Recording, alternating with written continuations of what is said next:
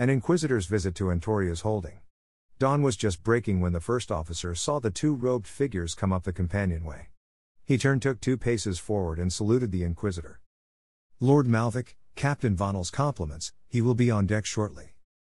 I heard the dispatch boat arrive less than an hour ago and know that the good captain is having to answer his superior's questions. I don't need to see him this morning as I am in a hurry. I knew you wanted to leave early, so I had your men given breakfast an hour ago and have arranged for hot food and drink to be placed in your boat." "Thank you, Lieutenant, that is kind of you. So often such courtesies get accidentally forgotten when an Inquisitor is involved. Lord Malvik, we both work for the good of the Empire." The Inquisitor looked at the naval officer and nodded approvingly. His final report would destroy some careers, but in the lieutenant's case he could see a promotion or two. An efficient Marine lieutenant approached the 2 men and saluted neatly. "Lord Malvik," the first officer performed the introduction. "This is Lieutenant Commissioner Asa, who will be commanding your troops. He is the best small unit commander we have." The Inquisitor nodded at the soldier, glad to have such an efficient-looking escort commander since he was likely to annoy the natives. The small flotilla of ornithopters rose from the flagship and headed inland. Malvik had compiled a list of every sighting of a refugee adept that had any reference to a cat that he felt needed to be investigated. Since the Darltorians only really controlled the territory within 30 miles of Henstrackle, 3 of the craft were only there to protect Malvik's boat. "We will start at the Solarian stones," Malvik decreed. "There was an attempt to initiate the ritual, so we know that an adept was there. They seemed to notice our magical trap and broke out before they could be ensnared. The possibility that someone could evade our enchantment did not occur to the team that placed the snare. The next available patrol was diverted to pick up the sleeper. However, according to the tracks, a cat had suddenly stepped out of the pattern and gone directly to the hilltop where the trackers lost the traces. However, cat prints were found leading northwards. The following night a specialized hunting party was sent out to track down the fugitive. It should have been an easy job, but according to an Inquisitor who accompanied them, they found a patch where the size of the paw prints increased dramatically, and the creature's gait lengthened to show that it had grown.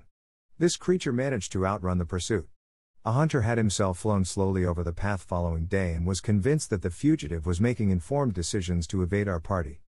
"My lord, it would help me to understand how we can best serve you if you could let me know what you are looking for," the Marine lieutenant said respectfully. "My men have been trained to be observant and they might spot something without being aware of its significance." "Lieutenant, you make a good point. The fact is I don't know exactly what I am seeking. So ask your men to inform you if they see something unusual. Tell them there will be no repercussions if they spot something that turns out to be ordinary.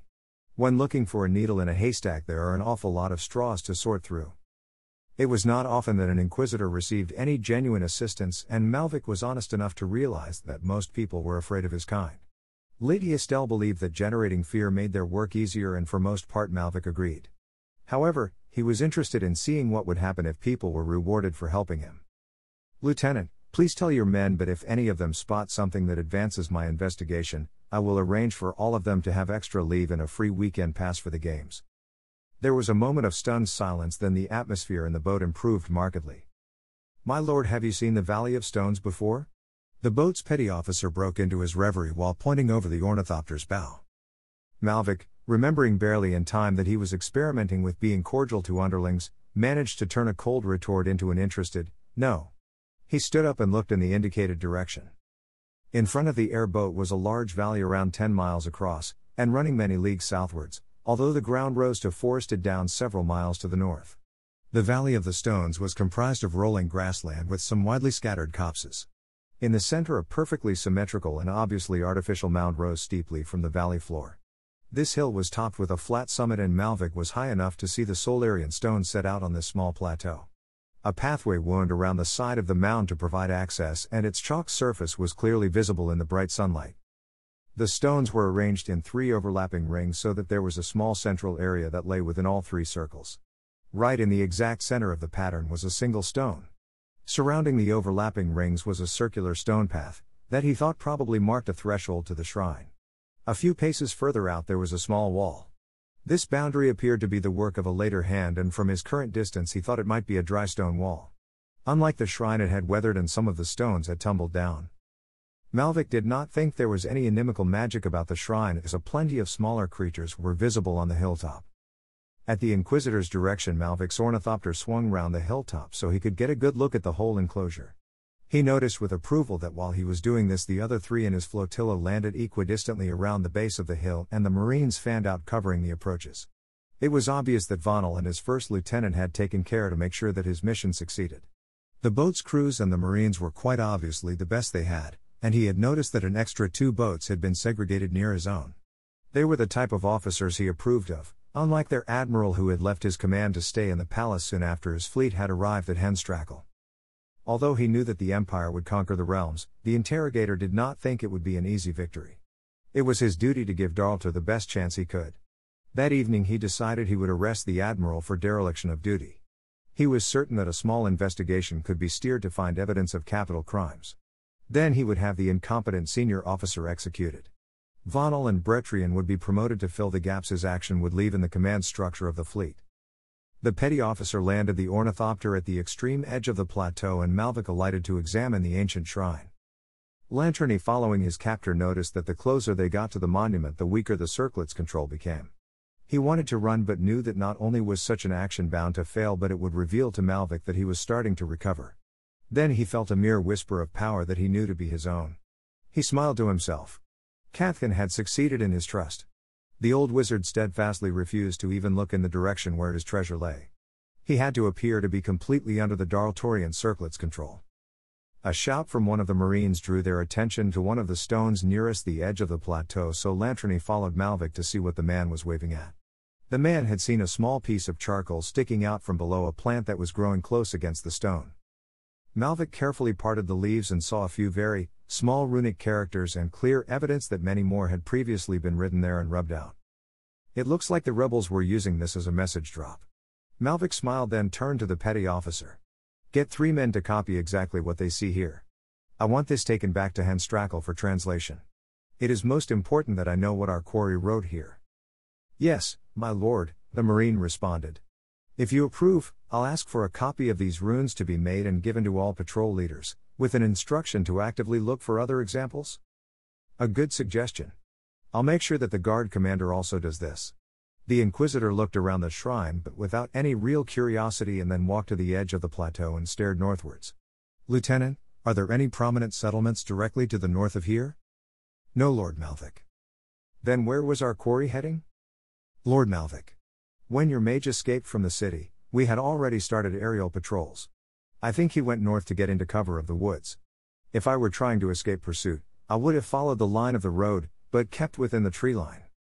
It was my intention to follow his line of escape across the plain, since the timing suggests that he camped quite soon after he left the mound. I think he must have been exhausted and decided to rest for a day so he could travel on the following night. In that case, I think he would have camped in cover, my lord.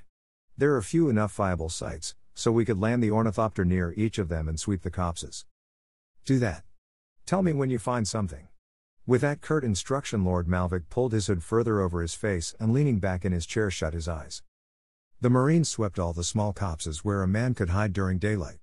However, they found no trace of a campsite. The lieutenant was starting to get slightly worried, since the Inquisitor was not known to be a patient man. Lieutenant. His sergeant approached him and, having been acknowledged, continued. If I may be bold, sir, I think we are approaching this like Marines who habitually travel by airboat. If I was on my feet and possibly fearing pursuit, I would be using the stream bed as my roadway. If we were to send a couple of Marines up the stream, they may find marks on the bank where somebody scrambled out. Good idea, Sergeant. The Marine lieutenant smiled at his non-commissioned officer. Please do that.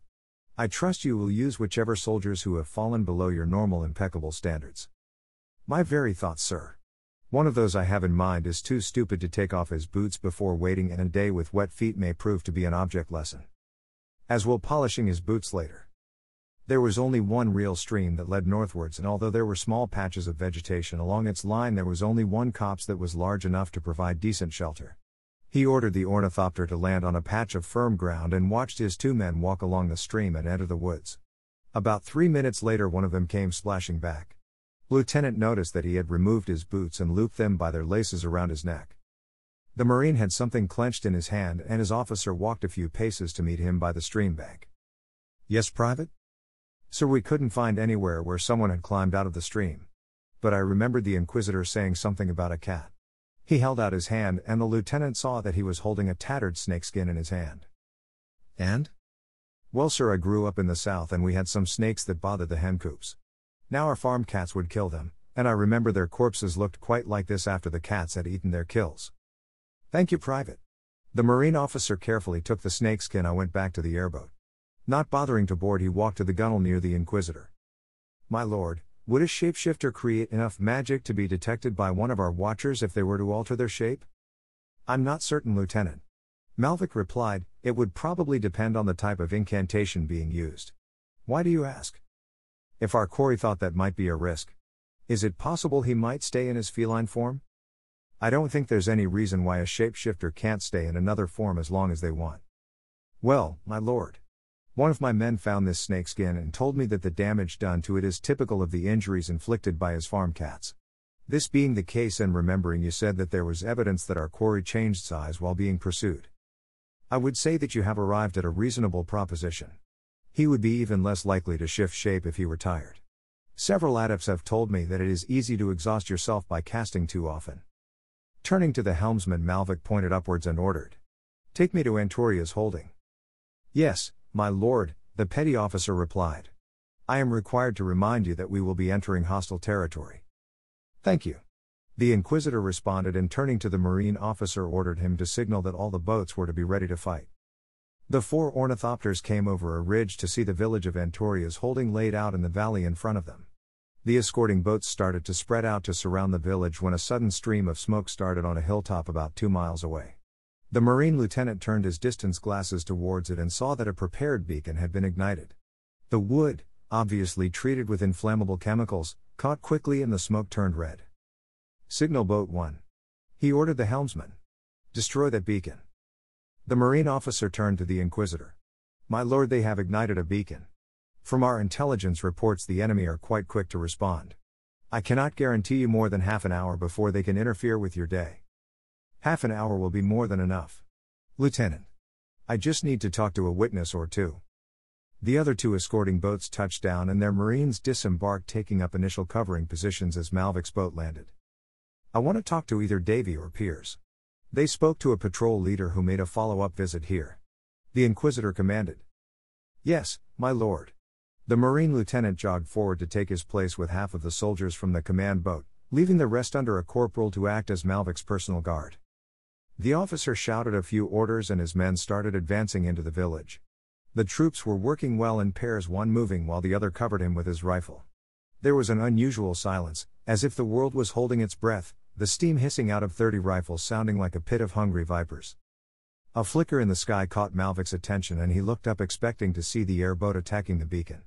Instead, a small silver circle appeared in the sky over the beacon and mist was poured out of it, quickly roiling into a torus.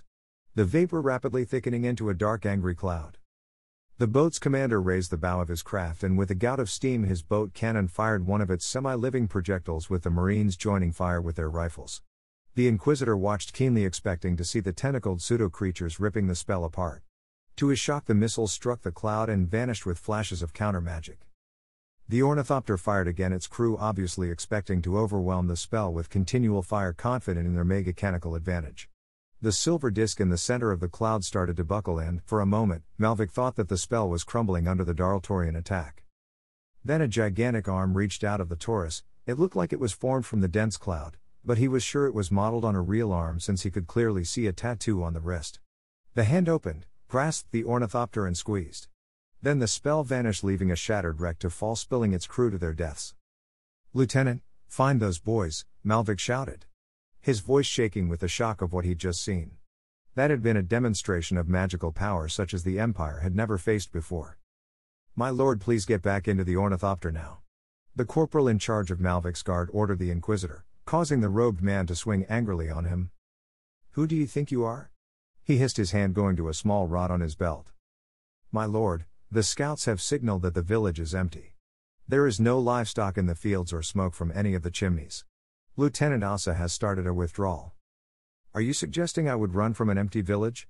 The corporal knew that if he gave the robed man the smallest reason, he would be dead. No, my lord. The soldier managed to keep an admirably impassive face. The only reason for you to reboard is that your craft has better weapons than the other 2, and if the lieutenant needs an aerial observation platform, then he may need your ornithopter to take off rapidly. If it comes to running fight, then your presence in the air directing matters could take all the difference. Very well, Corporal, lead on. Malvik knew that the man had been patronizing him and determined to punish his presumption. He would find some excuse to denounce the man after they were back at the flagship. No sooner were the Inquisitor and his robed companion on board than the corporal pumped his fist skywards and the ornithopter leapt into the air. Helmsman, take her back about 10 boat lengths and hover just above the ground. The Inquisitor wanted an explanation, but he knew better than to interrupt a professional when his own life might be at stake. Malvik didn't understand what was happening, however the naval petty officer appeared proficient. Lord Malvik, the boat commander said over his shoulder.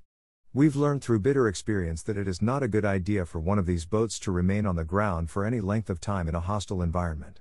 The enemy must have an observer somewhere who was able to direct the spell that killed our ornithopter.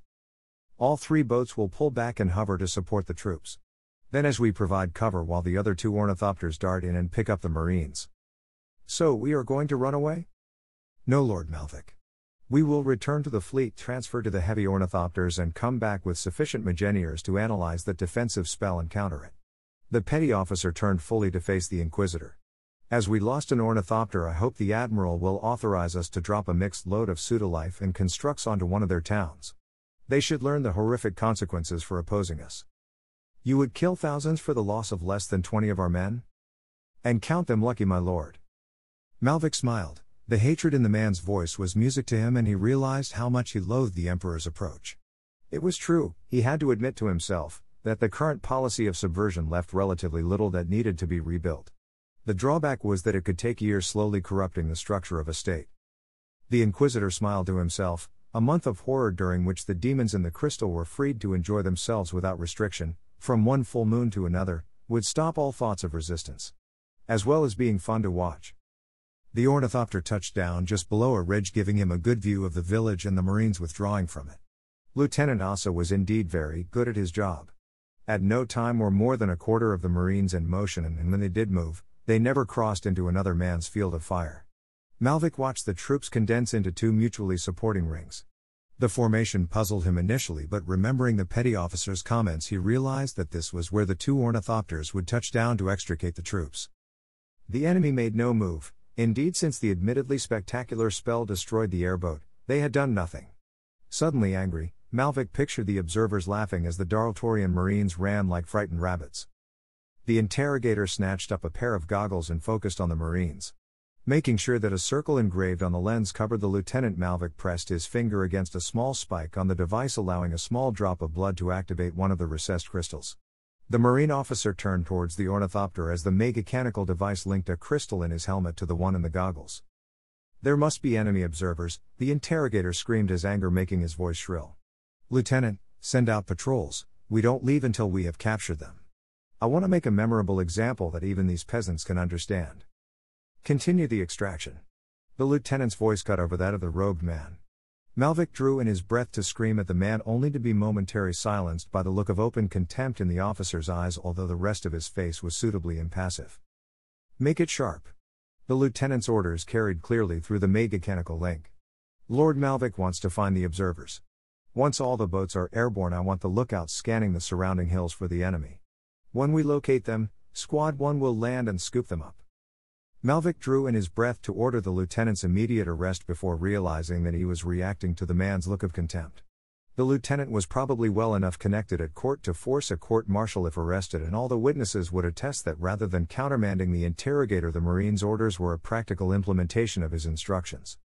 Perhaps it would be better to find out more about the lieutenant before acting. He might have a close friend or relative who could be arrested in his stead. That might goad the Marine into some intemperate reaction that could be reasonably punished. Malvik smiled maliciously and watched the troops. Even as the ornithopters came into land in the middle of the 2 formations, the Inquisitor opened his mouth to countermand the extraction and order the troops to make a proper search of the village. High words died in his mouth as 7 loud explosions thundered out around the valley. He looked up as Fugas-type mortars exploded along the ridge line. Looking at the spurting fire, it was obvious that the realms were unable to get a consistent quality of powder for their devices. Then, seeing the large casks that had been thrown into the air, he realized that whoever had designed this trap had intentionally varied the explosive power so that the missiles would blanket the approaches to the village. The people who had set the trap had understood Darltorian tactics and had aimed for the most likely places for an ornithopter to pick up troops. Lieutenant Asa saw the casks blasting into the air and instinctively knew what weapon was. Get under cover, anything you can find. Those who can't find sanctuary try to destroy one of the missiles. The Marine officer knew that the second piece of advice was useless, but the only thing he could do was to offer his doomed soldiers the illusion that there was something they could do to save their lives. He was proud of his command and hated the stupid invasion that had led them to this. Overhead there were 7 loud cracks as the casks came apart, releasing several dozen weighted steel javelins. It was at that moment that some of his men broke and tried to board an ornithopter, capsizing it in their panic. He noted rather distantly that lightning was arcing between some of the bolts. It was apparent that someone on the other side believed in overkill. "Lieutenant, help me." A boy, a senator's son he remembered, who he had been made to take on as a cadet, ran up to him. Asa was about to tell him to die like a man, then realized that he had the power to save one person, though ironically not himself. With mere moments to spare, he knocked the youth into a nearby pond and threw himself into the water, covering the boy with his own body.